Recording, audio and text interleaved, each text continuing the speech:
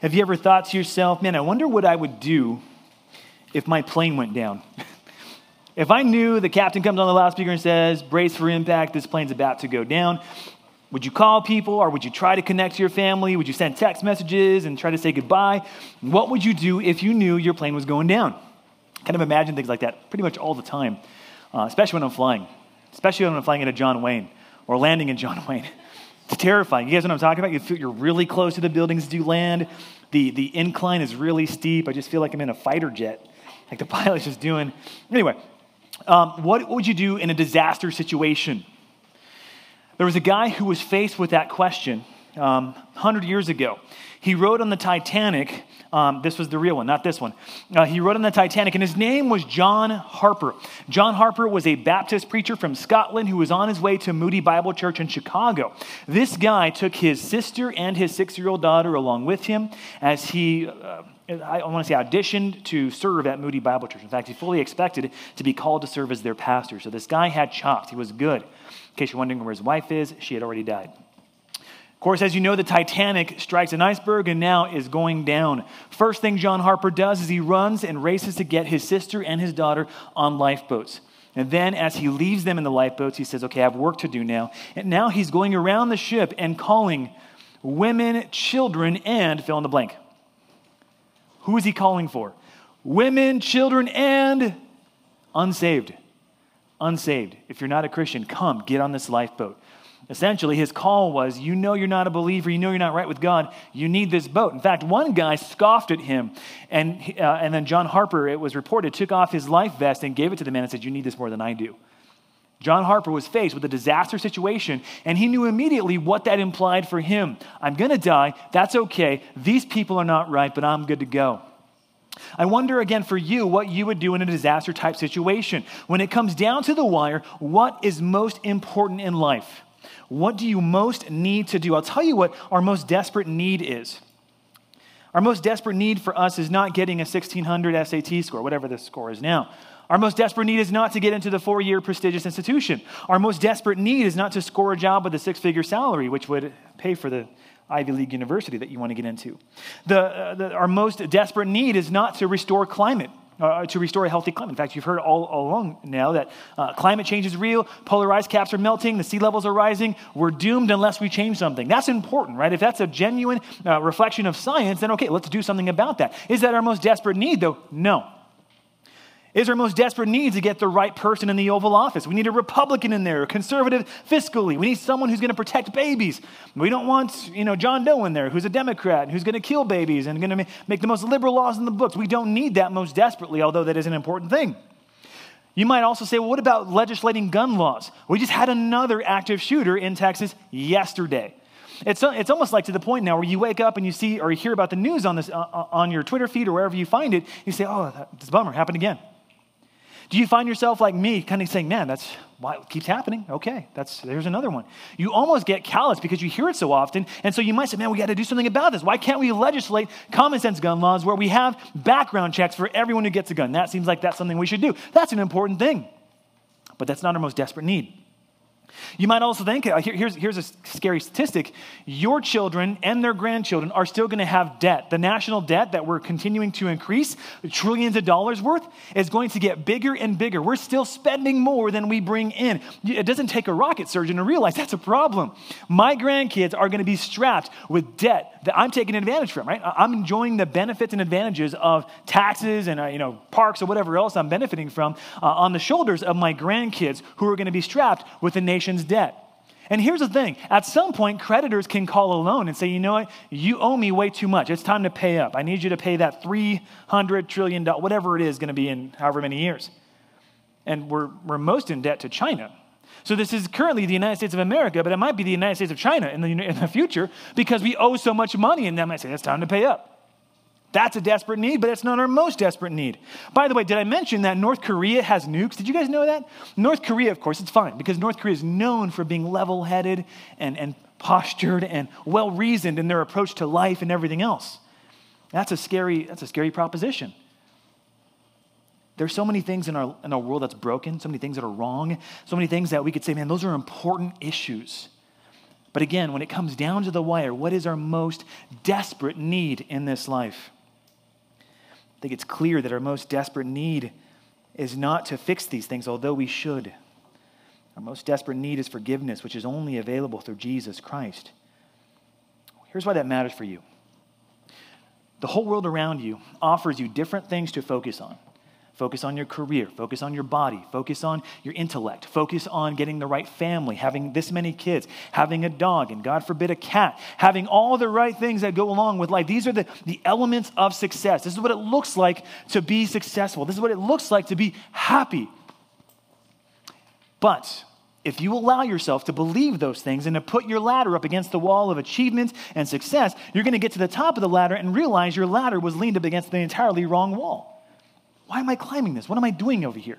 See, here's the thing. When it comes down to it, the most important need that you and I have is forgiveness through Jesus Christ. When Jesus came, he came and he brought a message that was far more important than having enough cattle, having enough friends, having the right clothing, having the right anything. Succeeding well at school, as important as that is far down the totem pole for what Jesus ultimately wants for your life, and that's forgiveness in Jesus Christ and to share that message with others. Mark chapter 2, we have a great account of Jesus doing something amazing, but what he does first is probably more amazing than that. And then how the crowd responds is devastating. Devastating. This account is an important one for you to pay attention to because Jesus lays down the law like no one else does. He shows himself to be a boss, but of course, so much more than that. Join me, Mark chapter 2, starting at verse 1. Here's the context here. And when he returned to Capernaum after some days, it was reported that he was at home. Capernaum was Jesus' home base. That either means that he was staying with Peter and Andrew, who lived in Capernaum. Could have been Peter's house, or this could have been his mom's house. It could have been mom and his brothers and sisters' house that he lived at. It could have been his actual host home moving out of Nazareth. But doesn't matter. What we know is that this is his place of rest. This is where he spends a lot of time. This is where he spent perhaps the first 30 years of his life. We don't know. Okay, he leaves, by the way, from Capernaum because people got really started crowding him, making it impossible for him to do ministry. What was his ministry? Well, let me show you. His ministry, as reported here, is many were gathered together so that there was no more room, not even at the door, and he was doing what? He was preaching the word to them. Jesus' ministry was characterized not by his miracles, at least according to Mark, but by what his message was. What is his message? You just have to look back a few verses in Mark chapter 1. Jesus begins his ministry after he's baptized by John. Father says, "This is my son." Spirit comes down. Jesus comes out of the water. Spirit drives Jesus into the wilderness. Shortly thereafter, Jesus comes back and he says, "Here's my message." Jesus came into Galilee proclaiming the gospel of God, the good news, the euangelion, and saying, "The time is fulfilled. The kingdom of God is at hand. Repent and believe in the gospel." That's his message. Jesus says that over and over again. That's his point. That's what he's doing there. But when the crowd comes in the picture here, notice this. They came, bringing to him a paralytic carried by 4 men. There's 4 guys carrying this guy. There could be a crowd with them. There's 4 guys carrying him. Verse 4. And when they could not get near him because of the crowd, they removed the roof above him. And when they had made an opening, they let down the bed on which the paralytic lay. The crowd in the Gospel of Mark is often an obstruction to access toward Jesus. The crowd is not, if you think about the Gospels, they're historical narrative with a theological purpose. Okay, historical, narrative, theological purpose. Let's break that down really quick. Historical, this is a real account. Narrative is a fancy word that means story. Historical narrative, so real life story with a theological purpose. That is, they're geared not to just be journalistic endeavors to say, here's how it happened, A happened, then B happened, then C happened. They're not about that. The Gospels are written primarily to be historical narratives with a theological purpose. There's a driving desire behind the author to say, I want you to see a specific perspective about God, about the gospel, about Jesus specifically. Which is why, again, this series is called Sacrifice and Service, or Service and Sacrifice, because it's all about Jesus being the servant and the sacrifice for our sins. The crowd is a character within the historical narrative. Here's how Mark views the crowd. It's not good. They are often the obstruction to Jesus, which is to say, even though they're neutral in a lot of respects, they're not helpful in the account of Mark. In fact, Jesus draws massive crowds to himself. Do you get a sense of this here? It would be like if Jesus is inside this building, the building is so stocked and so packed full that no one can even get through the door because it's standing room only. People are, shoulder to shoulder trying to hear and see what Jesus is saying. The crowd is massive. But what you'll find out later on is that the crowd is no measure of actual success for Jesus' ministry as it relates to his preaching and teaching. The crowd is not a measure of success. There's a lot of them. But they're not a measure of success in Mark, especially in Mark. But really, the crowd constitutes outsiders who make it hard for insiders to get near Jesus. The crowd is ambivalent, and in many cases opposed to Jesus. Jesus is preaching the word. And then you have these 4 guys who show up in the picture. 4 guys who are perhaps ushered by maybe a few more than that. We don't know. It just tells us there's 4 guys who are carrying the bed that the paralytic lay in. They couldn't get near him because of the crowd. There's the crowd obstructing. They removed the roof from above him. Now, and get this, let me just show you an image of what a first century Israelite house might have looked like. Now, this is 2-story, but it could have been, there's a lot of variations in this. But here's what we do know. The top of the roof was flat. In fact, the flat roof made it possible for them to use the roof during hot summer nights. House was stuffy, so they go and sleep on the roof, which meant that the roof was sturdy. The roof had cross beams and thatch. It was well crafted to be an actual place to use on top of the building itself. And so this wasn't just like it wasn't a shanty, it wasn't a shack, it wasn't something that someone could fall through, at least not without a lot of effort. And so if it was in fact 2 stories, there usually would have been a staircase leading up to the second story. If there weren't a staircase, there would have been inside, ladders like you see here, or perhaps. Now, okay, if there is inside ladders, these 4 men had to go on the outside and say, how do we get this guy on the top of the roof? We can't get inside the building, we have to go on top of the building. How do we do that? These guys were genius. They had to think, they had to be critical. And not only that, they had to know where Jesus was inside the building. They're having to figure out, okay, how do we get inside? Okay, that plan is broken. Okay, plan B. Can we push people out of the way? No one's moving. Plan C. Can we get them to the roof and dig inside? I don't know who thought of that, but that was the plan they went with. So they go and they get to the top of the roof there, and now they're starting to dig through the roof. Think about that. They're digging through. If someone is digging through our ceiling right now, we would notice. People would start saying, what's going on up there? There'd be distraction. Jesus, no doubt, knew what was happening. And I think we'd be curious to say, okay, how did they respond to that? Mark doesn't tell us. He just tells us about these 4 guys who loved their friend. They had faith in Jesus, and they started working on the roof to let down the bed at the paralytic lay in. Now, again, if you're the paralyzed guy, you have no feeling below. I don't know how he's paralyzed, but he's being carried by his friends to maybe a 2nd-story building and then being let down from a 2nd story by his friends, hoping that they don't drop him. Terrifying accounts, but incredible the kind of friends that these guys are to this man. These are the kind of friends that you should have and the friends that you should be. Okay, so now you have this picture.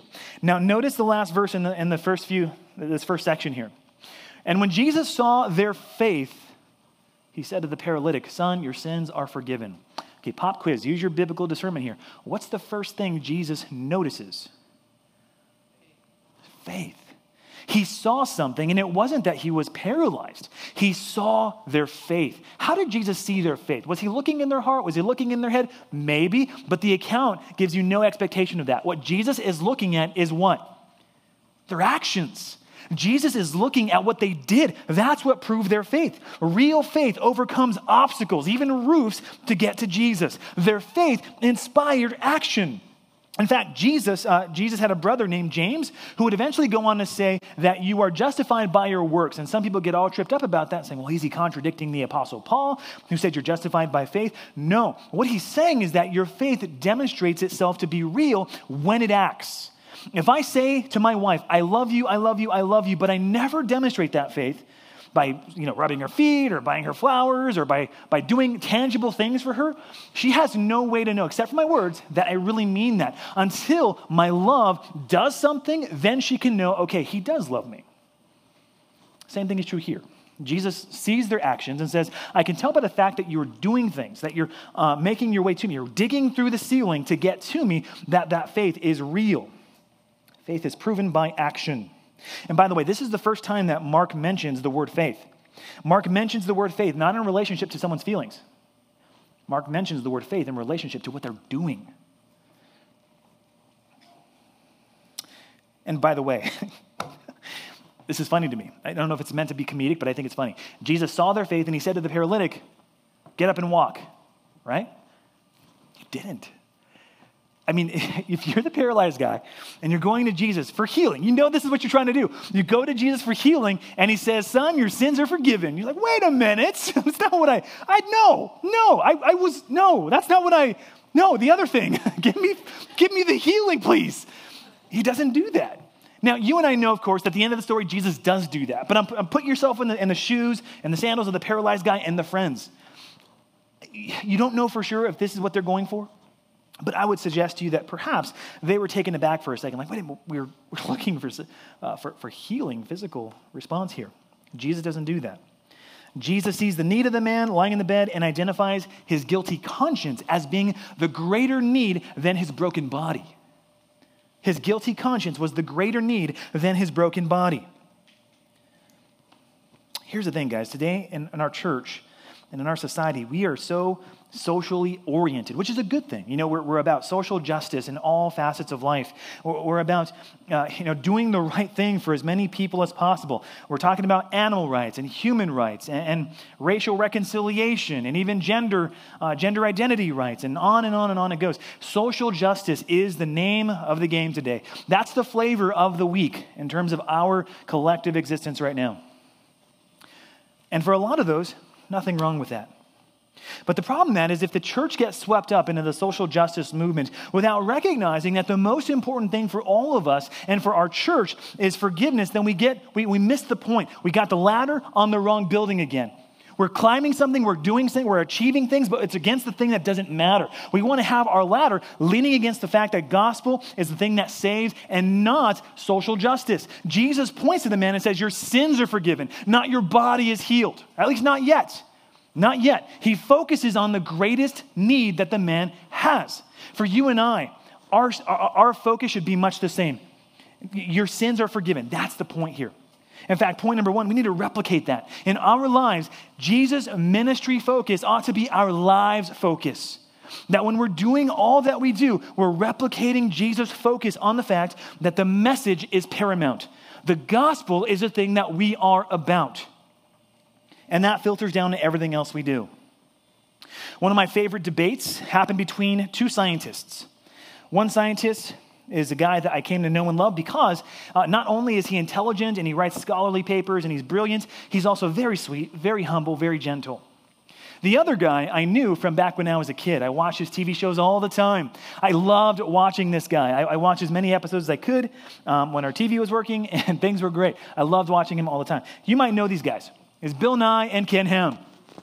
Ken Ham is the president of the Answers in Genesis ministry. He does the Ark and the Ark Encounter in Kentucky. So anyway, these guys had a debate about 4 or 5 years ago. And all throughout the debate, you have Bill Nye who's trying his best to set up a straw man to dismantle and discredit Ken Ham and to make him look like a total idiot. Ken Ham took it with grace, and he did a great job. He was very gracious and humble. But one of the things I noticed about Ken Ham, if you go and watch this thing, it's a several-hour-long event. One of the things Ken Ham does repeatedly is he focuses not just on the scientific data that supports God creating us, which, by the way, there's a million things. Just look around. I was watching a video the other day where I saw a bird sewing a leaf above a nest, so that the nest would be protected. Sewing. The bird was putting, I want to know, it was in a string, but it was something through a leaf, connecting it to the nest. And I thought, wow, intelligent design all over that. And then Bill Nye sees, wow, Darwinian evolution. I don't get it. Anyway, my point. These guys debating, scholarly, intelligent. But Bill Nye did not do something that Ken Ham did. Ken Ham repeatedly went back to, guess what? The gospel. He went back to the gospel. He talked about Jesus dying for sinners, which seems to be totally irrelevant to the intelligent design debate. Totally irrelevant. But Jesus died for sinners. God sent his son Jesus through the womb of a virgin to live and die in our place, to die on a cross for our sins, to be raised for our justification, to ascend to the right hand of the Father. And he's coming back. He calls all men right now to repent and believe the gospel. This is what Ken Ham said. Amazing. I was so impressed by that. And that shows us something that we should replicate in Jesus' life, that we're not focused just on the here and now. It's important to make intelligent arguments. It's important to do good and godly things, but our focus should be the gospel. The gospel is what saves, not intelligent arguments. Jesus reflects this ministry priority. In fact, his entire ministry, he focuses on the message time and time again over the miracles. The message is more important than the miracles. The miracles are subservient to the message. The miracles support the message. The miracles testify to the validity of the message and the messenger. I mean, just think about all the stuff that Jesus could have done, but he didn't do. He could have floated above the crowd. He could have shot lasers from his eyes. He could have, the Thor thing where he does lightning from his fingertips. He could have done that to people. He could have touched the chief priest and said, I want you not to live any longer. Touch him on the head or even just speak it. You're dead. Boom, guy falls dead. He could have done a million different things to support his ministry and his livelihood. He doesn't do that. In fact, considering the fact that Jesus is God in the flesh, he shows a great level of restraint. If I had the power that Jesus did, I would see some of you guys yawning and getting tired, and I would zap you with like caffeine or something. Stay awake, Well, I don't know. Maybe I'd make you float. Do the force choke to make you restrict your air. So you're like, okay, I'm awake now. I'm like, I don't know. There's a lot of things I would do. Thankfully, I don't have that power. But my point is that Jesus shows remarkable restraint in his ministry. He doesn't do all the things he could do, but instead, what he does is rely on the message. Let me give you rapid fire text to write down. Ready? Buckle your seatbelts. Here goes. John 18:37, Jesus says, "For this purpose I was born, and for this purpose I've come into the world to bear witness to the truth." John 18:37. Luke 19:10. "For the Son of Man came to do what? To seek and to save the lost." Matthew 9:12 and 13. But when he heard it, he said, "Those who are well have no need of a physician, but those who are sick. Go and learn what this means. I desire mercy and not sacrifice. For I came," what reason, Jesus? "To call not the righteous, but sinners to repentance." Matthew 20:28, "Even as the Son of Man came not to be served, but to serve and to give his life as a ransom for many." Jesus didn't come for miracles. He came to testify to the truth. He came to call sinners to repentance. He came to tell us what we need to do to get right with him. He came to die in our place. The miracles are not the point. The message is all that Jesus is there for. The miracles support the point.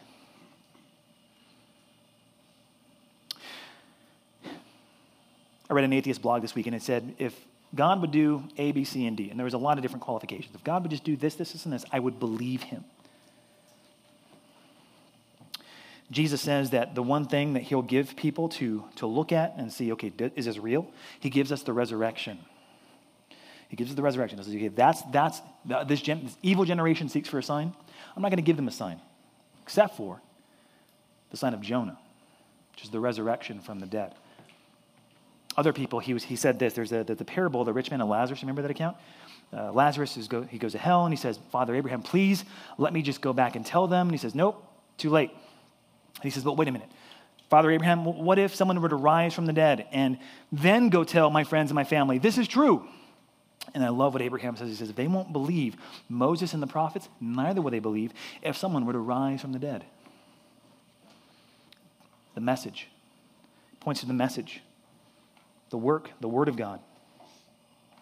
The message is important because it, again, addresses our greatest need.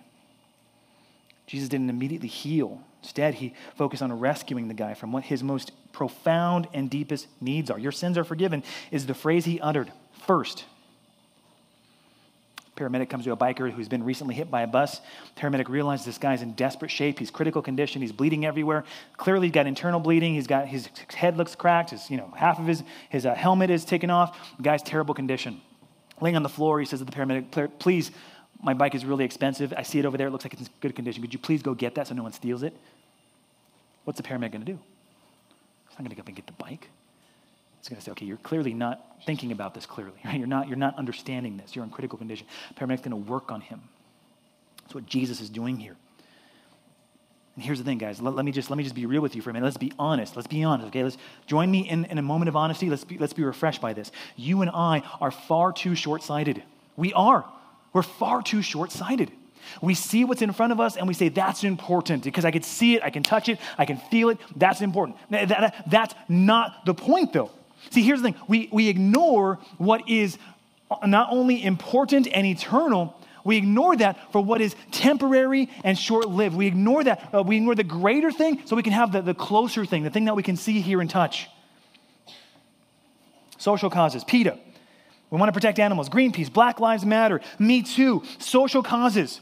Those are all, hear me on this. Some of those things are really good things. We're glad to have racial reconciliation. We're glad to protect animals and not eat them for the most part. We're glad to do things that are good for us. But when those things are divorced from the gospel, what are we doing? What does it matter if we save an animal and save an orphan and create racial reconciliation and everyone still goes to hell? What does it matter if you and I have millions of people in this room and they're happy and they're healthy and they're rich and they got shining white teeth and they have everything they ever wanted, but they never get saved? They've missed the bus. And then consequently, they've missed the point. Because the gospel is about salvation, being right with your maker. Social causes divorced from the gospel are terrible for us because the spiritual causes are far greater, far more urgent, and far more important. I love that there are again, we're socially motivated right now. The most important thing, though, is not fixing things, not fixing social ills. By the way, let me just be honest with you for a second. I don't think there's ever a way to fix. Let's legislate morality as best we can. But the thing that's broken in us is not the fact that guns aren't legislated more highly. What's broken in us is what? It's our heart. We're the problem, not the gun. You want to fix racism? Which, by the way, I heard yesterday a leader saying, if you're white, you're automatically a racist. Why? Because you benefit from a system that favors white-colored skin. So by definition that these leaders are now promoting, most of you guys in this room are racists. And I'm not, because you're white and I'm not. Like, that's the kind of silly, totally off thinking that the world is going to produce because they got the gospel all the way out there somewhere. That's not even important. We can't fix social ills without fixing the human heart. We are the problem. Let's just say that together. We are the problem. But we also have the solution. The message of the gospel, Jesus Christ, is what we need to have our sins forgiven, to have relationships reconciled, to have men who no longer take advantage of women in sexual assault, but rather protect them, to have people who care about their animals as they should, as stewards, rather than people who just say, I don't like this animal, I want to go and kill it and torture it just for yucks. You see, all the programs that we're trying to institute to protect us are fruitless and futile because they don't address the primary issue, the human heart, which according to Jeremiah is desperate and wicked. Who can know it? Jesus does. Black Lives Matter. Let's do what we can. Let's preach the gospel. Pride rallies. Let's do what we can. Let's preach the gospel. Me Too movement. Let's do what we can. Let's preach the gospel. Do you get the point here? Do you see what I'm doing on this thing? All of these things, they're important for various reasons and for various ways. But the solution for all of the social ills that you and I encounter is forgiveness, salvation through Jesus Christ. That's the first things first, guys. That's the ladder against the wall that we need to set up. Doesn't mean we don't care about physical health for people. In fact, you might know this, and this is something to kind of brag about, I think, for Christians anyway. Christians are responsible for a great number of hospitals, orphanages, social causes that do good for people.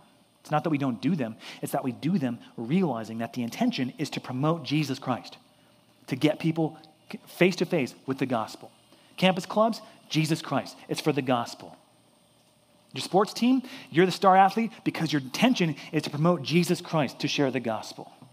You want to be a doctor? Great. I hope the purpose is to heal bodies so you have an opportunity to share what their soul needs, the gospel, Jesus Christ. Jesus doesn't dismiss all those real needs. In fact, here's what we see. Mark chapter 2, look at verse 6 through 11. You'll see Jesus responding to the real physical needs even as he addresses the most profound spiritual need. Here's what he does. Look at this. Now, some of the scribes were sitting there. Scribes are professional law people. They're lawyers of the time. They're Rob Kelly, but they're from the old times, and they're all about the biblical law, typically Mosaic primarily. They're sitting there questioning in their hearts, why does this man speak like that? He's blaspheming. Who can forgive sins but God alone? You know, the Jewish thing. Who can forgive sins but God alone? Okay, so that's a phenomenal right question. But I can tell you now, they answer incorrectly. Right question, wrong answer. Why does he speak like this? We know why. Because of Mark chapter 1. He's got authority. He's got power. He's blaspheming. That would be true because only God can forgive sins. And that's 100% true. And in fact, the very fact that Jesus recognized that, he jumps on it like a hawk. He's telling, this is what you need to know. Yes, it's exactly right. If I'm not God, I am blaspheming. Look what he does. Look what he does. This is awesome. And immediately, Jesus, perceiving in his spirit that they thus questioned within themselves, said to them, why do you question these things in your heart? Jesus is reading minds, reading hearts. Why? Because Hebrews 4:13 says, no creature is hidden from his sight, but all are naked and exposed to the eyes of him to whom we must give an account. Jesus is reading their thoughts and intentions and saying, all right, you want to play? Let's play. He drops the gauntlet and says, okay, let me give you a scenario. He says in verse 9, which is easier, to say to the paralyzed guy, your sins are forgiven, or to say, rise, take up your bed and walk? I want you to think about the answer to that question. Analyze that question for a few seconds and just in your mind, answer that question.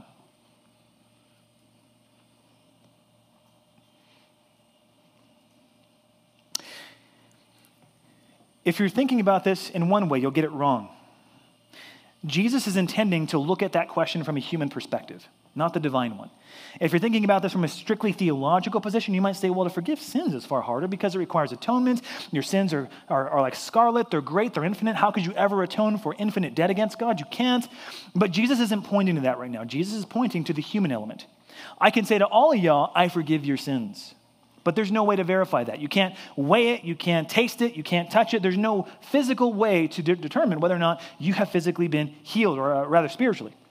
Which is why Jesus says, which is easier? From the human perspective, can you verify that I actually heal someone? Well, yeah, you could. If I speak and he doesn't get up, then you'll know that I'm a fraud. But if I speak and he does get up, then you ought to listen to the first thing I said, if the second thing I said works. And that's exactly what Jesus does. He says, which is easier? And of course, everyone's going to say, well, it's easier for you to say your sins are forgiven. And so Jesus rises to the challenge. His argument is to prove his authenticity. Of course, he says, but that you may know, and focus on this here. Verse 10 gives you the key, why he's doing this. But that you may know that the Son of Man has authority on earth to forgive sins, he said to the paralytic, I say to you, rise, pick up your bed, and go home. All of this for Jesus is about authority. The power, the license to do what he said he could do, forgive sins. And you notice Jesus refers to himself in the third person.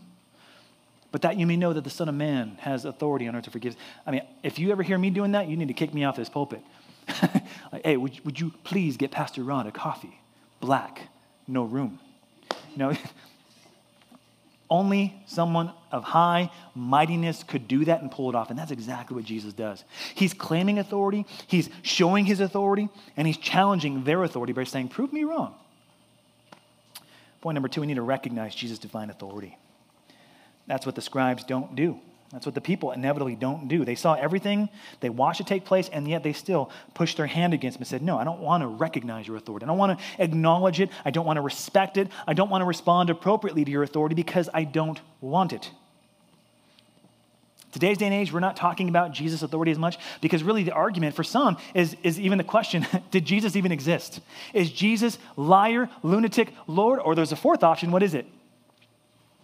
Oh, you haven't heard this. Who said it? Legend.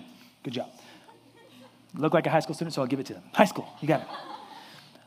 There's 3 options. We call it the trilemma. C.S. Lewis popularized this. We'll say, is Jesus is either liar, he was crazy, lunatic, or he was actually Lord. The fourth option introduced by modern scholars and skeptics is, well, it's possible he was a legend. Christian, how do you respond to that? Well, here's the thing. It's popular to say, did Jesus even exist in the first place? But here's the thing. There are people like this guy here on the screen. His name is Bart Ehrman. He once was a pastor, and now he's a staunch skeptic. He's an atheist. He goes around writing books. He preaches he teaches in North Carolina. I forget what university is over there. But he teaches and dismantles the Christian faith. People coming into his class all the time. He loves undermining everything they know and love and think to be true. Even this guy wrote an entire book demonstrating the fact that it's even silly to ask the question, did he even exist? And the book's all about demonstrating the historical evidence of Jesus Christ. In fact, here's how NPR summarizes his book, and I love this here. And did Jesus exist? Bart Ehrman builds a technical argument and shows that one of the reasons for knowing that Jesus existed is that if, and this is beautiful, if someone invented Jesus, they would not have created a Messiah who was so easily overcome. I love that. Because here's the thing, Jesus' ministry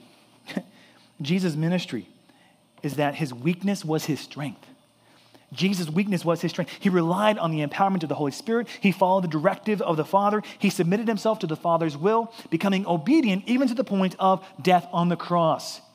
And so when we start talking about recognizing Jesus' authority, we have to see that in humanity, in this first advent, as Jesus, the Son of God, he willingly submitted himself to humility. He willingly stepped down and let himself be mistreated.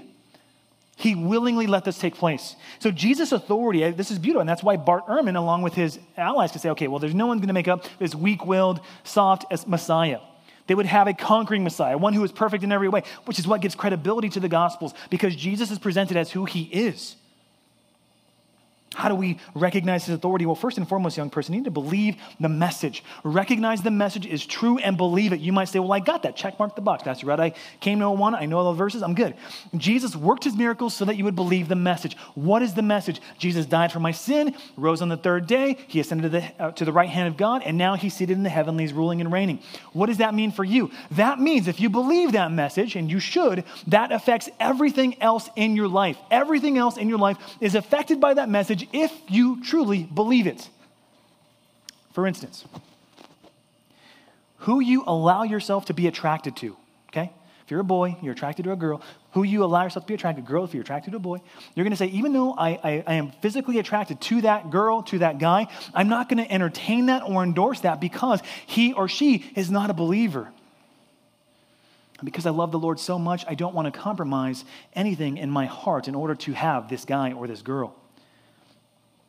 If you believe the message of Jesus Christ, that means, I was just talking to somebody yesterday about this, that means the way that you treat your parents will be radically different than anyone else that you know who's not a believer. For instance, your parents get you really upset one day. They say something to you, they hurt your feelings, they're being unfair, they're demanding, whatever it is. Fill in the blank, you know your parents, I don't. Talk through that scenario. If you believe the gospel, you can say, Jesus showed mercy to me, I can show mercy to my parents. Jesus, when I was his enemy, gave me grace and kindness. I can do that to my parents who are not my enemy. If I believe the gospel that Jesus died for my sin, when my parents sinned against me, I can show forgiveness because God did the same thing for me. Do you see how this works? And this happens in every other place of your life. Your work ethic. You work hard. You do AP, IB. You do, varsity level, this, that, or the other. You do all the things that you can do. You work diligently, not because you want to show yourself to be awesome, but you want to show your Savior to be that awesome. That's how it works. If you believe the gospel, you realize that your entire life no longer belongs to you, but belongs to Jesus Christ. And you now live to make his name known. You do as much as you can do. You get as famous as you can. You do as much as you can so you can make Jesus look awesome in people's lives. That's what it's about, guys. I make no apology that I want to reach as many high school students as possible, but not because I think I'm great or I should be the one who's in the pulpit or I'm the stellar guy. I want Jesus to be made known. That's what knowing the gospel means. That's what believing the message is about. You believe it, everything changes for you, even down to the socks you wear. You may not choose to wear a certain pair of socks because in your mind, they're inappropriate, Stans has some good socks, but some of them, I could never wear that, They're going to make the wrong, they're going to send the wrong message to people that need to hear a different message. And here's the thing. When it comes to believing and responding to Jesus' authority, you need to believe that your sins are forgiven. Let me show you how this works often for most of us. Again, we're going to have another honest moment. You sin against God. You smoke that thing. You watch that website. You do the thing after the website. You go too far with that guy or that girl. You do something it would be so much shame to you and your family if anyone ever found out about it. What do you normally do when that happens? You run away. You do what your great-grandparents did, Adam and Eve. They hide. They sow fig leaves for themselves and pretend like if I don't see God, he doesn't see me, right? I'm looking the other way. I'm going to stop reading my Bible. I'm going to stop going to church. I'm going to stop doing small groups. I'm going to stop responding to my leader's text because I don't want anyone to know. This is why the gospel is beautiful. Because when you realize that running to Jesus instead of away from Jesus is the answer, everything else in your life suddenly becomes clear. Instead of letting your shame and your fear and your disappointment in yourself ruin you, when you run to Christ, that changes everything. because suddenly it becomes personal. You see Jesus on the cross who's bleeding, his back flayed open for you, crown of thorns on his head. Suddenly you personalize the fact that Jesus is dying for my sin. And when you really understand that, young person, when you blow it so massively, but you understand that, you can run to him realizing that forgiveness is found fully, completely, past, present, and future in Jesus Christ. The Christian doesn't run away from this. He runs to it knowing I need this. And if I don't get this, I'm busted. I'm in trouble. Your shame is the very thing that works against you. See, what you need to do is let that shame provoke you to run to Jesus Christ and know that he's gracious. He wants to take you in, and he will forgive. You cannot out-sin the grace and mercy of the Lord Jesus Christ. That is what it means to believe your sins are forgiven. And when you see that, you won't want to masturbate and watch porn and gossip and sleep around. You won't want to drink beer and get drunk. You won't want to smoke. You won't want to do that stuff because you realize Jesus is worth everything in your life. Believe your sins are forgiven and believe who he says he is. Some people say, cults often say he didn't claim to be God. We know that not to be true, right? You couldn't make it any clearer in this chapter here, Mark chapter 2. It says that you may know that the Son of Man has authority on earth to forgive sins. Done. Boom. This last verse here, you see something take place, which looks good on the front end, but I'll show you is difficult because it doesn't end up that way. 2:12. Paralyzed man rises and immediately picks up his bed, went out before them all, so that they all were amazed and they glorified God, saying, we've never seen anything like this. The crowd was excited. Capernaum was in an uproar. Suddenly, this guy comes in and changes this dude's life by raising him from the dead and showing that he has the authority to forgive sins because he was, not raising him from the dead, raising him from his paralyzed bed. They're stoked about that. But here's the thing. What I think you really ought to see about this and what you really ought to get super excited about is not that Jesus performs these awesome wonders and miracles. You need to rejoice and get excited about the fact that your sins are forgiven. Your sins are forgiven. Do you realize how great and how much greater that is than having your body fixed? There's been a few times in my life where I'll give my kids gifts, or I'll see my kids get a gift, and they love the packaging and the paper more than the actual gift. It's frustrating. Why don't you like the gift? Play with the paper and the wrapper. They'll put it in their mouths. So I try the paper. It doesn't taste that good. I'm not sure why they're doing that. But there's a danger for us to do the same. We love the bennies of the Christian faith, and yet we don't love Christ himself. Forgiveness is our greatest gift, and we ought to recognize that for what it is. Let me show you something about this. If we're rejoicing that our sins are forgiven, I want to show you that. In fact, Capernaum didn't get that. Verses 1 and 12, Capernaum's in the picture here. They respond rightly, but let me give you a text to write down. Matthew 11, 23 and 24. Matthew 11, 23 and 24. Jesus says this about Capernaum. He says, "And you, Capernaum, will you be exalted to heaven?" They were proud. "You will be brought down to Hades, to hell. For if the mighty works done in you had been done in Sodom, it would have remained until this day. But I tell you that it will be more tolerable on the day of judgment for the land of Sodom than for you." It's like a mic drop moment right there. One theologian said, "Nothing, in fact, seems to harden man's heart so much as to hear the gospel regularly and yet deliberately prefer the service of sin and the world." Capernaum repeatedly heard the gospel message from the preacher of preachers, the king of preachers, who rose people from their paralyzed mats, who spoke eloquently, never messed up a word. Jesus was perfect in every way possible, and yet Capernaum refused to give their lives over to Jesus in the way that he demanded. They wanted the perks, they wanted the miracles, but they didn't want the miracle of forgiveness. I just have one question for you in that, young person. Is it possible that you've grown accustomed to the gifts of God while growing cold toward him? I need you to just feel this for a moment and realize it. I keep on harking on this drum, and it's going to go for a lot longer. It's the miracle of forgiveness, salvation in Jesus Christ. That's the thing that we're all about. The theology, awesome. We're excited to get deep in theology.